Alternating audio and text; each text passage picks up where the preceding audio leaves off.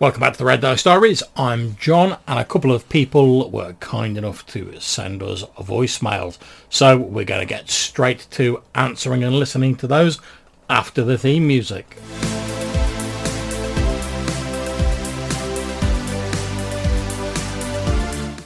And first up, we have a series of calls from longtime friend of the show, Jason of the Nerds RPG Variety Cast. Highly advise you to check out his podcast. There'll be a link to it in the description. So let's see what Jason's got to say. Hey guys, happy 2022. Great to hear you podcasting again. Thank you to Joe Salvador for giving us so many great recommendations. And for Joe Richter, I don't know. Charm Person is not permanent, in any version of the game to my knowledge. I believe every version could be gotten rid of by Dispel Magic. And then it's really weak in a number of versions where it's just making people your friend, and if they attack you or cause you to be attacked, it automatically is canceled. So it just depends which version you're looking at. But it's a pretty powerful spell. I'll give them that. Anyhow, I do hope that you sort out that faction system a little bit. I'd love to hear you guys do an example of that. But all in all, I'm looking forward to whatever you do in 2022. Wish you the best, and I'll talk to you soon. Thanks very much, Jason. Apologies for being so late to get around to answering that. When Jason was talking about Charm Person, he's referring to an earlier conversation that was going on amongst a number of the anchorites, the people who podcast about RPGs on Anchor, about whether Charm Person's too powerful, whether mechanics that put someone out of the game for a bit are a good thing, a bad thing, and that conversation went round and round for a little while. And I think I pretty much agree with Jason, to be honest. It depends very much on the version you're using. They all sort of vary a little bit. That they can be quite powerful, sometimes it's not. It very much depends. And again, I know that seems like a bit of a cop-out answer, but there you go. It depends on how you use it as well. Hey, Hannah and John, Jason here. Really enjoyed the Screaming Skull episode.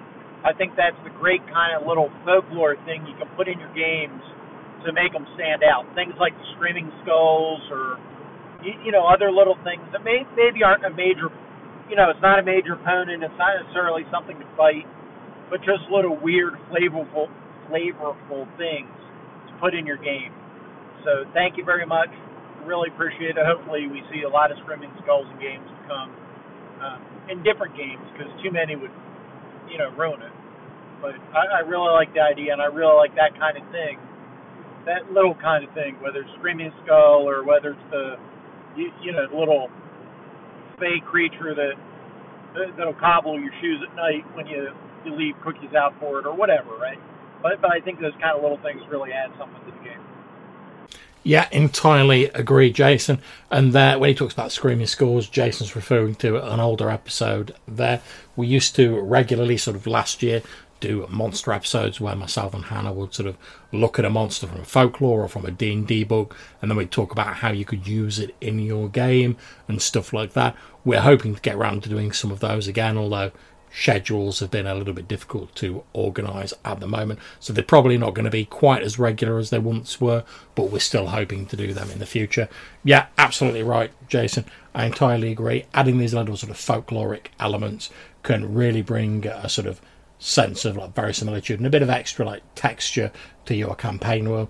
And it's not a very difficult thing to do. It's not difficult to look at something in folklore and just tweak it a little bit to give it a slant for your particular campaign world, and then drop it in as like a fairy story or a sort of legend that everyone knows about, and it really can make your world feel lived in and like a real, in inverted commas, place. Hey John, Jason here. Enjoyed your Summoning Monsters episode.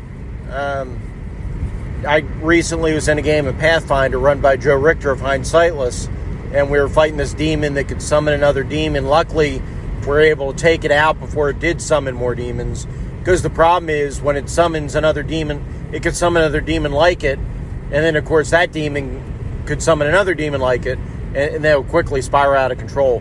What made it dangerous was this demon also can create a cloud, this miasma kind of cloud of nauseous gas that lets players they can do one move action, that's it, and they can't do take other actions. So luckily, a couple of the characters, a couple dwarves, were able to resist the nausea and took it out before it could summon the other demon. But between the disabling cloud and be able to summon other demons, pretty tough monster. So fun stuff. Thanks very much, Jason. Yeah, that sounds like a pretty hairy combat. All right. And in a few moments, we've got Joe Richter, who is going to mention the very same game. Now, I seem to remember when it comes to like demons, like gating in other demons, I seem to remember there were some rules that the ones that had been summoned couldn't use their summoning abilities whilst they were themselves being summoned. I might be wrong. It's been time since I've used any like sort of AD&D demons or like 3.5 Pathfinder, whatever, demons or devils in a game. So let me know, folks, if I've got that wrong. But I definitely remember there was some sort of like debate around it going back years. But yeah, even if it's not an official rule, I'd probably say that like gated in creatures can't then sort of instantly use their ability to summon more creatures. Otherwise you've got like an exponential army building up, rather than just sort of like, oh, it's a cool, like, here comes some reinforcements vibe. So that's probably what I do. But that combat, especially with that weird, like, nauseating cloud that, like, sort of halves the amount of stuff you can do, if I'm getting this right, that does sound pretty hectic. Anyway, Jason, thank you very much for all your calls. Very much appreciated. And now we're going to turn over to Joe Richter from the Hindsightless podcast. Again, a link in the description of this episode. So take it away, Joe. Hey, John, I really enjoyed your episode on summoning monsters, or monsters who summon things, not summoning monsters to fight for you. Anyway, dude, I was also really excited to hear that Hannah's going to be hopping back on the mic here sometime, hopefully. But yeah, dude, so in Pathfinder, there are a lot of monsters that summon stuff, and I really enjoy them as well. Like demons, for instance, most demons have a percentile chance of summoning more demons. They can do that like once a day. So it's just awesome, right? At the start of a fight, it's like, dude, they gotta bring in some friends. I don't know. But anyway, man, good stuff. Can't wait for the next one. Peace out. Thanks very much, dude. Greatly appreciated. I've got to admit, although I'm not a Pathfinder player per se, that game does sound pretty damn cool. I'm not going to lie. And yeah, as for Hannah getting back on the mic, this bonus episode should be going out on Wednesday, sort of my time, and there will be 2 episodes with myself and Hannah, one on the Thursday and one on the Friday, where we're talking about potentially a few situations where, you know, if you squint at them, you turn the light down, etc. It might be okay to fudge dice a little in D&D. Or maybe not. You'll have to listen to the episode to find out. But yeah, we both had great fun getting together and recording that. And it was nice that our schedule synced up enough for once for us to be able to do that. We're hoping to do some more episodes. Also do a few more of the monster episodes. But we're having to sort of fit them in around our work hours at the minute. Which, as you can imagine, with everything going on, are pretty chaotic at the moment. But we're doing our best. So thank you very much for that. And yeah, summoning monsters, absolutely love them. They always put me in the mind of the old like cheesy like 80s kung fu movies where the hero's about to face off against the bad guy and he throws down like the ninja smoke bombs, and then like some henchman that you hadn't previously seen burst out of the smoke, and it goes from like, oh, we're going to take on this one guy, to suddenly like, oh no, he's got his crack cadre of like bodyguards around him. And it always sort of puts me in mind of that when like summoned creatures are brought in, and it's something I really enjoy, especially as a way to sort of throw a bit more sort of interest and excitement into a final encounter, and also sort of a bit of a ticking clock jeopardy, as Jason was saying when it comes to your Pathfinder game, you know, where luckily those dwarves were able to deal with a demon before it could gate in a load of other demons. So again, ticking clock, nice bit of tension there. I think these sort of these creatures that can summon other creatures add an awful lot to games and combat scenarios. And also there's an interesting roleplay potential there, you know, like how far does this summoning go, where does the summoned creature come from, etc., depending on how much you want to lean into that. So there we go for this small bonus episode. It just remains for me to thank my two wonderful callers, Jason of the Nerds RPG Variety Cast and Joe Richter of the Hindsightless podcast.